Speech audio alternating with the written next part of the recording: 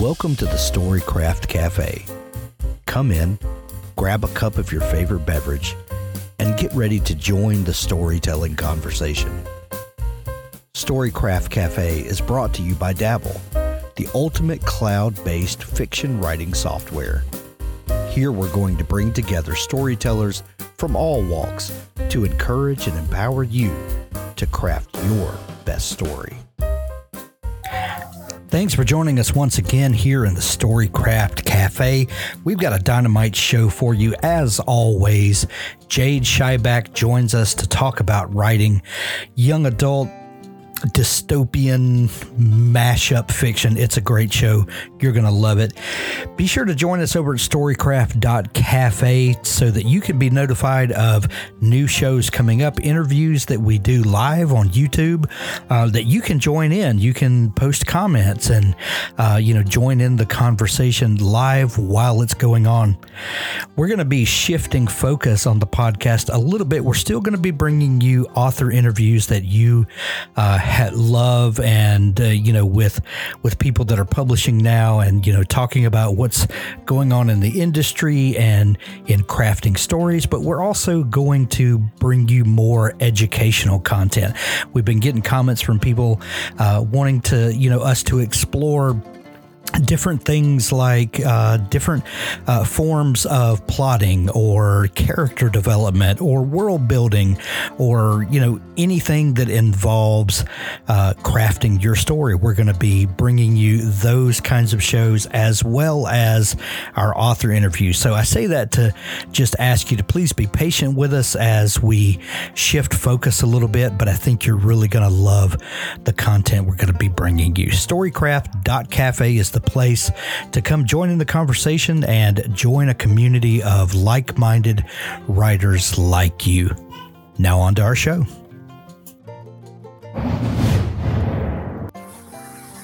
And we are live here in the Storycraft Cafe. I'm your host, Hank Garner.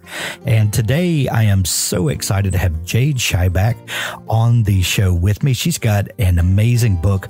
Aqueous is the first book, I hope, in a series that is forthcoming. It is a futuristic, dystopian sci-fi / fantasy. It's such a genre bending book, but this was so much fun to read. Welcome to the show, Jade. Thanks for having me, Hank. I'm excited to have you, and I apologize to any of our listeners who might be joining us late. We had a couple of technical difficulties we had to work through, but we're here now and happy to have you on the show, Jade. Jade, I like to start each show with a fun question to get things started. What is your first memory of wanting to be a writer or storyteller? I just think that came through reading, to be honest with you. I would read books and just be fascinated by them and the places they would take me. I was, as a small child, out in the prairies in Alberta. So, I had the same view every day across vast fields of emptiness, wheat fields. And the place is like a journey to in my imagination were great. And then I had that voice that would say, I think you could do this. And actually I never tried to do it. I didn't try to do it until I was, in my late 40s, but that voice was always there saying this should be something on your bucket list. Now, I'm always fascinated by people's journey to writing and publishing because of the many interviews that I've done. It's a very rare few that writing and publishing have been their singular focus. Most people, know early on that they want to tell stories, they want to write books. And then, you get busy with, paying bills and raising a family and, just collecting life experiences, and writing, drifts farther and farther away. But there's always something that brings it back. You have a fascinating story of traveling the world and working in areas that on the surface don't seem to have anything to do with writing. But what was it that brought you back around? I just had more free time. I started later in life because as to your point, you've got to pay the bills. You need to have that stable career. The mortgage comes along, the children follow, the pets follow. So there's not a lot of time for this. Even in the evenings, I wanted to spend time with my kids. I didn't have time to sit down for 4 hours in one go and at the computer and write after I'd been all day in front of a computer working. So it was always part of the family conversation. And I think as my children were leaving, I have 3 daughters. And as they were leaving, they said, okay, stop moping around. This isn't the end of the world. It's actually time for you to start writing your book. And as my eldest graduated, we took this great trip down the PCH highway. That was her dream. So we did that as a family. And while we were trapped in the car today, or for all of those hours on that trip, on those days, I said, let's start to brainstorm a story. So I came up with a concept and asked them a lot of questions. And that became a very fun family game during those hours in the car from San Francisco to LA, where we just hashed out some stuff and Aqueous was born. And driving down the PCH, you had the visual stimulation for what I can only assume birthed this story. I have a vision in my mind of you driving down that highway, looking at the ocean and all of this starting to come alive. We were very impacted, Hank, because there had just been the fires in Malibu.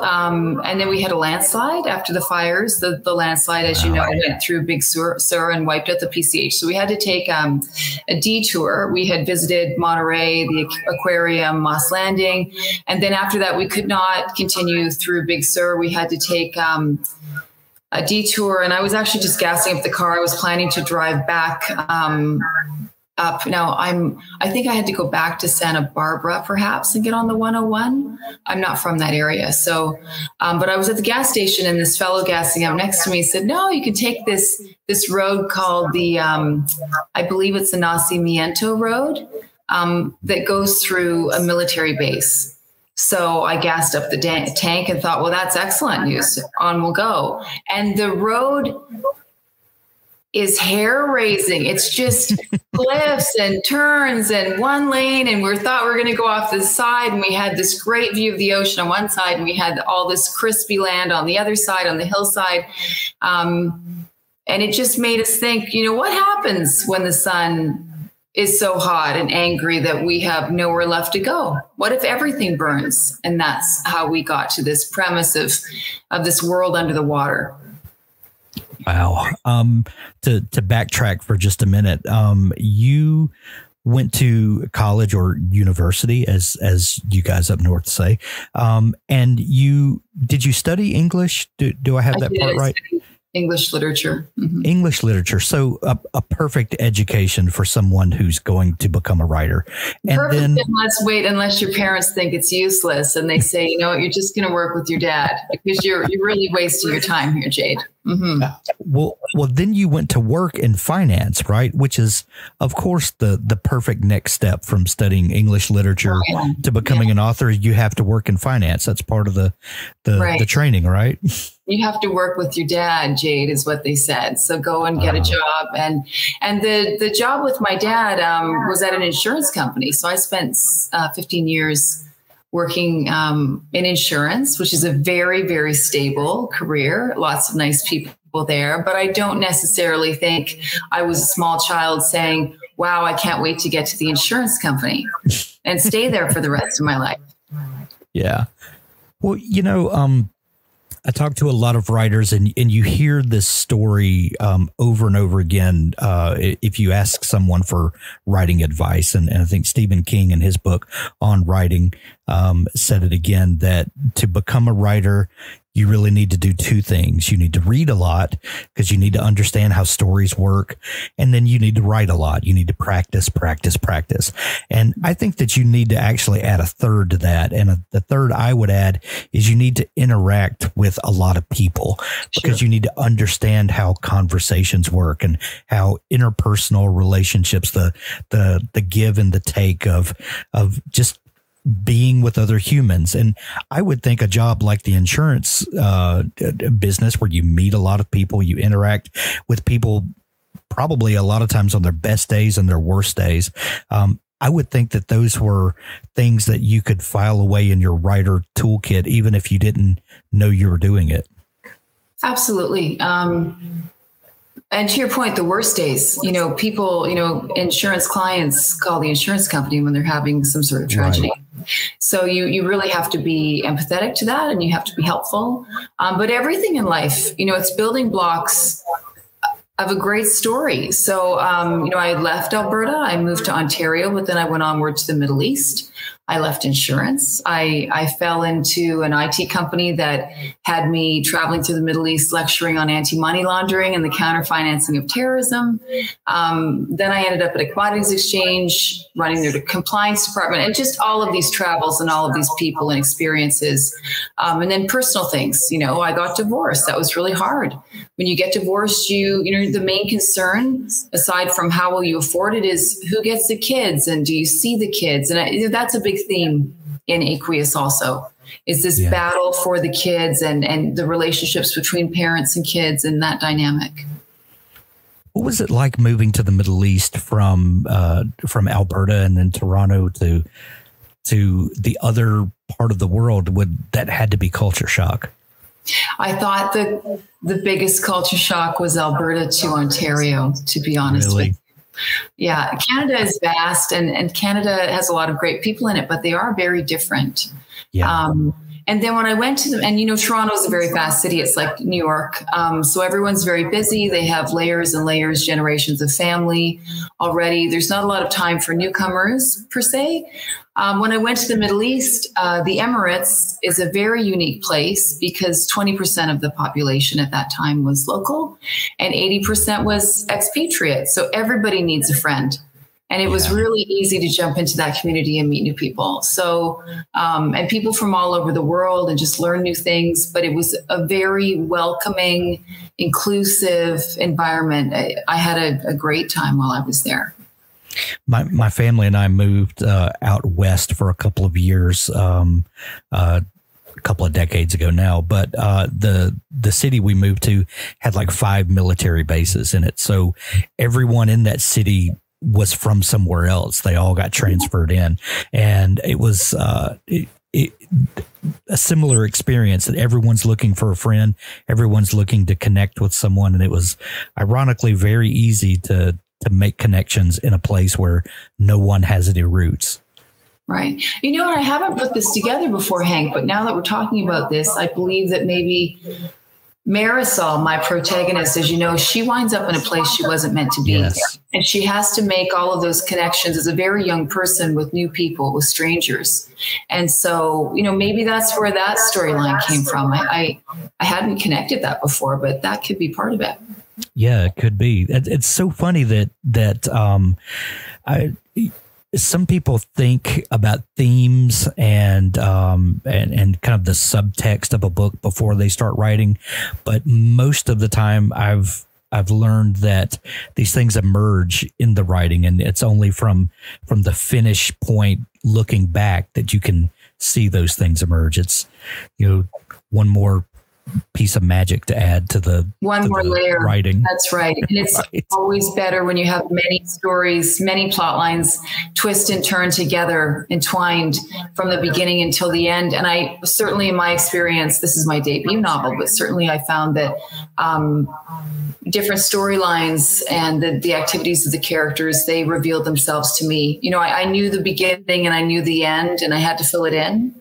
And that it became quite full and rich as I tried to do that. But there was a lot of content, a lot of things I wanted to put in there to make the story believable and the characters relatable and believable. Yeah. How long were you in the Emirates? About 9.5 years, just short of 10 years. Oh, wow. Is there anything else that shows up in the book that was influenced from your time there? Well, I just think the heat, when you walk out the door in Abu Dhabi and it's 52 degrees Celsius base temperature, I don't know what that is in Fahrenheit, but it's a lot. And they don't give you the Humidex. They don't give you the Humidex because you don't want to know. And I think a lot of times it doesn't climb over 52, even though the car says 53 or 54, because, there's safety precautions. At some point, the airplane shouldn't take off and things should just stop working. But that's expensive to shut down industries and make things stop and hold people up. So, they had 5-word weather over there, and it changed every day. Today is sunny, hot again, wow, look at blue sky. I think we had clouds 6 days a year. Usually, unfortunately, it was on the day of the PGA tournament. The European Tour would show up and those boys always, clouds and rain. But the sun element and trying to survive in that and just what you do, of course, that's part of the story. Yeah. Aqueous is a science fiction slash fantasy slash dystopian novel. It really has a foot in all of these genres, and it's like a 6-footed creature, apparently. But were you always a fan of these types of stories? Oh, I think so. I think, unfortunately, young adult fiction, which tends to always kind of grapple with these themes or these genres. A lot of people don't read it, and it's very crossover. And I always really liked it. I could have made my characters slightly older. I could have made them 18, but I felt like in the world they were living in, aqueous, it's rooted in math and science and survival. So these kids grew up really quick. They're graduating and being assigned almost as engineers in their life's work at the age of 16. So because they're 16, that's how it became young adult. But if we look at all the stories that I like, the Hunger Games and Divergent and now you have like Station 11, you have young characters kind of leading the way, solving the problems, changing the world, coming up with the solutions. And I really like that. Also I had my own teenage daughters at the time. So one of their friends who read the novel recently said, wow, did you help your mom with the dialogue? And they said, no, she just does teenage speak because she's around us all the time. Right. Slay the day and that kind of stuff. One of the things I loved a lot about the book was the MER stations. Where did the idea for that come from? Well, I did mix up languages a little bit. So MER is the French word for sea. So it was just, a station under the sea. But the premise of this is, I don't know if you saw that movie. It was fantastic. Don't Look Up. I just thought that was fantastic. We're not all going to make it to space. Elon Musk is working on this, and so is Jeff Bezos and all of them. But Richard Branson, there's not going to be enough room for everyone. And it just seemed to me if we were, decimated by fire and heat at some point, rising sea levels, we've still got this great ecosystem, this vast ocean that we know nothing about. Well, we know some things about it, but we know far less than we should. Right. And there are some really dynamic, deep parts of the ocean that we have very little information about that are safely tucked away from the sun. And so if the sun is personified and the sun is out to punish us and make us pay for kind of our greed and our misdeeds and the way the planet was treated, where can we go? And these MER stations, there's 3 of them in the deepest parts of the ocean. They became my solution for an environment where we could potentially survive. It is reminiscent of, stories that we heard growing up of the lost city of Atlantis. 20 Leagues Under the Sea, all that stuff. Yeah, and it's so fun. I've heard a lot of comparison from this story to the Hunger Games, which you mentioned a minute ago.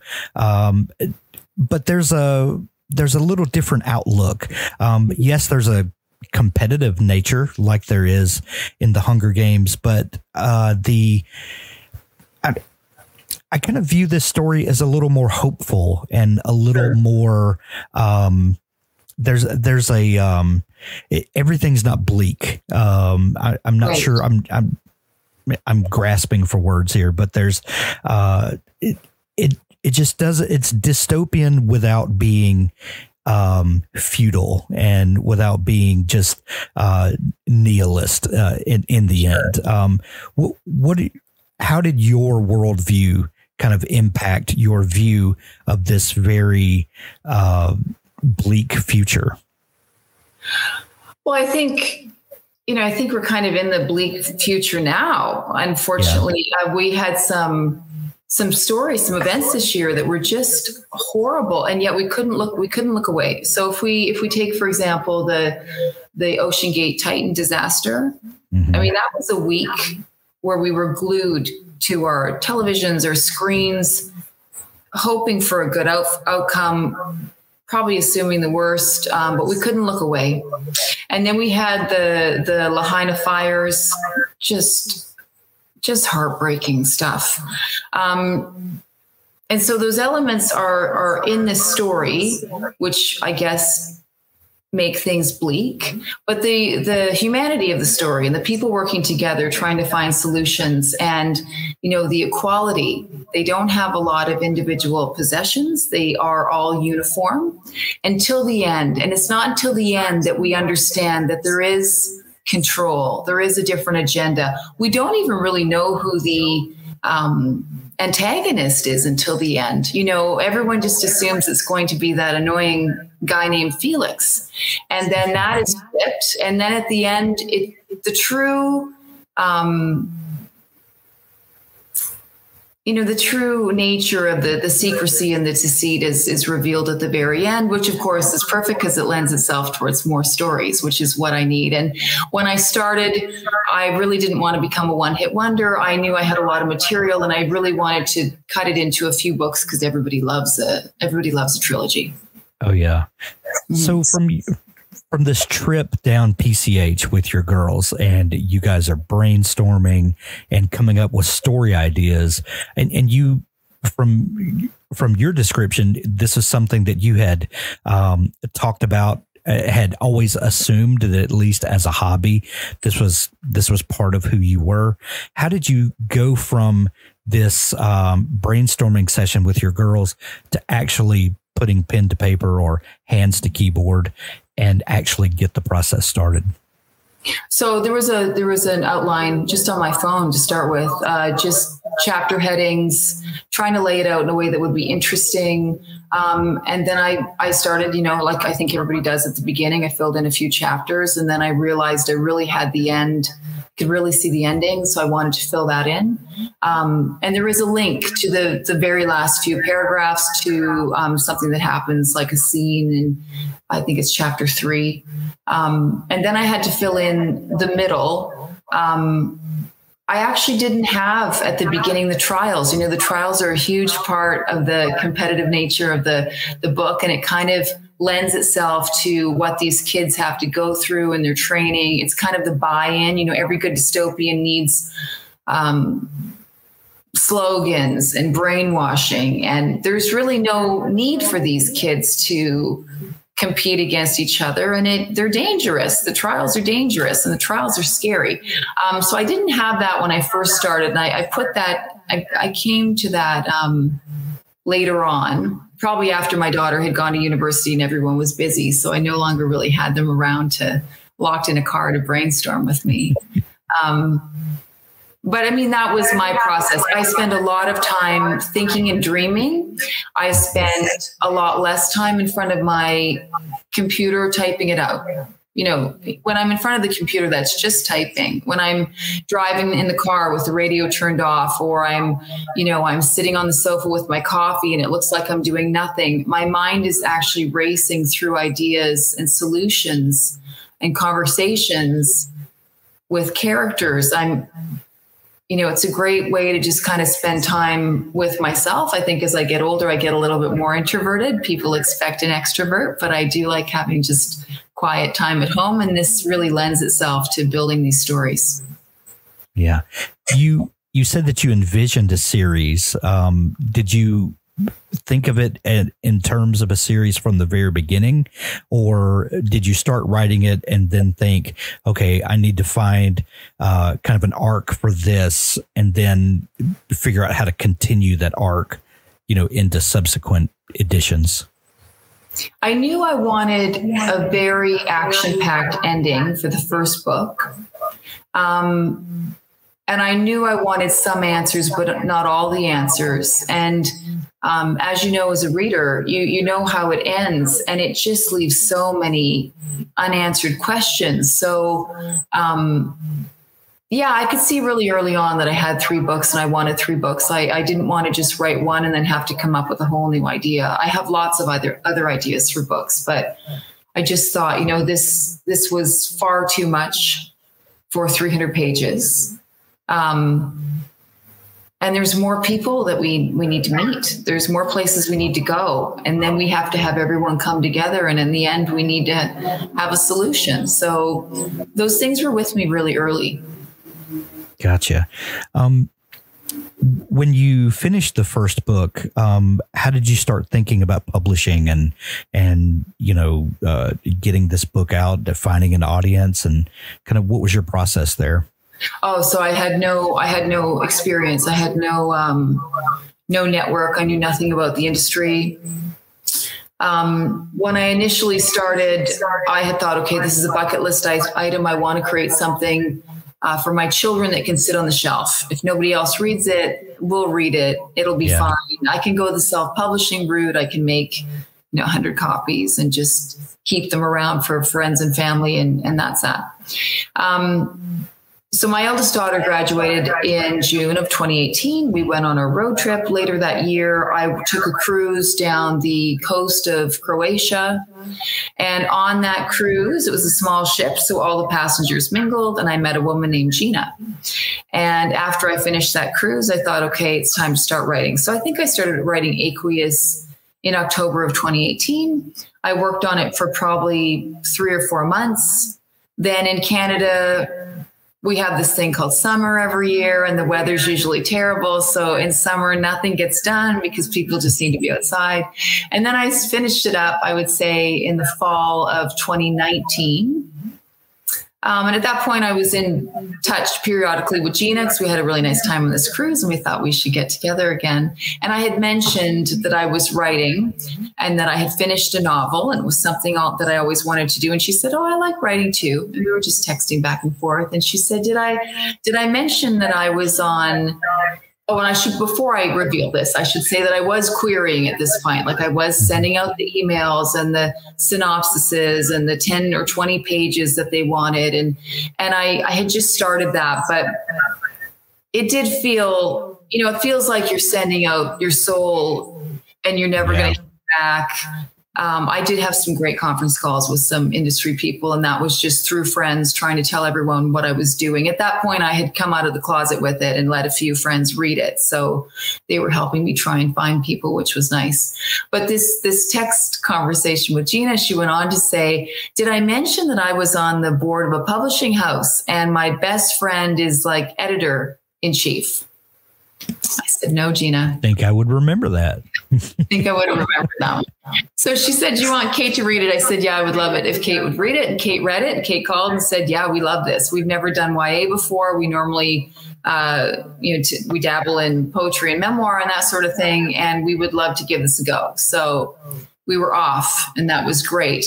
The only problem at that point, and I don't think that was even in... I think I finished fall of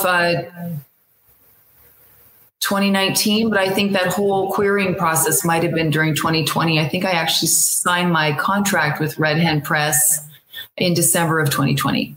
So at that point, though, we needed a slot, we needed a window for publication. And the only setback was, as a smaller press, they're very reputable, but they're indie, they're smaller, they do fewer books than the bigger houses do. She said, we really don't have time for this, especially with the pandemic, until May of 2023. So I had a long wait. But I was a newcomer. I was thankful for the opportunity, and I was willing to wait and just give it a shot. Having that downtime, did that allow you time to start thinking about your follow-ups and kind of what the shape of that the series would ultimately take? Yeah, I did that. I mean, I'm almost done book 2. But I think I also spent a lot of time on edits. I spent a lot of time getting to know people, learning about the industry, reading. I should be able to say to you by now, I've written 6 books since then, and that actually didn't happen. And I don't know why that didn't happen, but that didn't happen. But yeah, I've learned a lot since then, and I am appreciative for the time. I think if it had been rushed, I would have learned a lot less. I've been able to work directly with my publisher because I did give up on that querying process, and I don't have an agent. So that's a unique thing for me, is a lot of people don't do this without a literary agent. Will I look for one in the future? Perhaps. But I also think I could stick with Red Hen and publish the rest of the series and be perfectly happy with that too.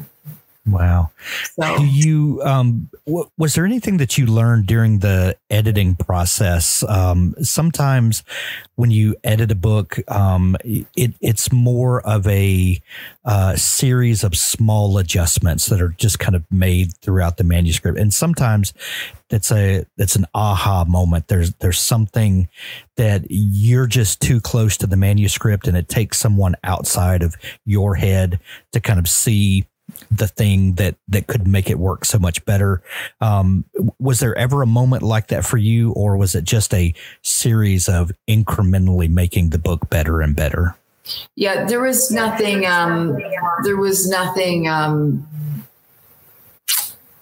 really drastic that was changed. We tried to make it a bit more suspenseful in the trials. There's a large cast of characters, so we tried to we had to get to know those characters a little bit more dialogue. But that was really Kate's only feedback.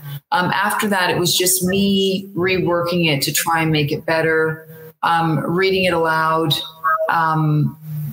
Unfortunately, was something I didn't do until I started working on my podcast. And then there were little things I found, after I'd already signed off on that final draft. Anyway, I do think going into book 2, it will be more polished before I submit anything. I don't want to have the amount of work that I had with Aqueous with the next one. I think I had no idea that once you kind of surrender that manuscript to the publishing house, you no longer have control over that Word doc on your computer. Every little change has to be submitted, page 26 on paragraph 2, line 1 needs to be this and not that. And that is an astronomical amount of work for a comma, let's say. Right. And it just goes on and on. So I won't do that again. It'll be really clean before I ever submit anything again. Mm-hmm. Yeah. When do you foresee book 2 hitting the shelves? Oh, I don't know about that. That'll come down to the publisher, but I've got at least 2 more months worth of work on it to completion, I would think, and that'll be frantic. So, it needs to be built out quite a bit now. Even though I can see the whole story in my head, I couldn't see the characters, for example. I couldn't see exactly how the journey would take place and what would be, within each story. There has to be multiple storylines and different interaction between characters. And those take some time. Great. Aqueous is available everywhere now. Visit your local bookstore, and if you don't see it on the shelf, ask them to get it. If you don't have a great local bookstore to go to, we'll put links to it where you can get it from Amazon in the show notes of this episode. Jade, if people are just discovering you and want to follow along the journey and look for news coming up and that sort of thing, is there a place online they can connect with you? Absolutely. I'm really available on Instagram at Jade Shyback, or my website, jadeshyback.com. Excellent. We'll link those up to make it easy for folks to find you as well. Aqueous, available everywhere now. Go grab it. Jade, this has been so much fun chatting. Thank you so much for taking time to come on the show. Really nice. Thank you. That's our episode for today. There's so much more to come as we talk to authors about the craft of writing, but also the business of publishing. Be sure to subscribe to the Storycraft Cafe podcast in your favorite podcast app so that you never miss an episode. The Storycraft Cafe is made possible by Dabble. Writing a book is challenging. Your writing tool should not be. Dabble is an easy-to-use online writing tool packed with helpful features that allow beginning novelists and published authors to create amazing stories. Visit us at dabblewriter.com and start your free trial today. Thanks for listening.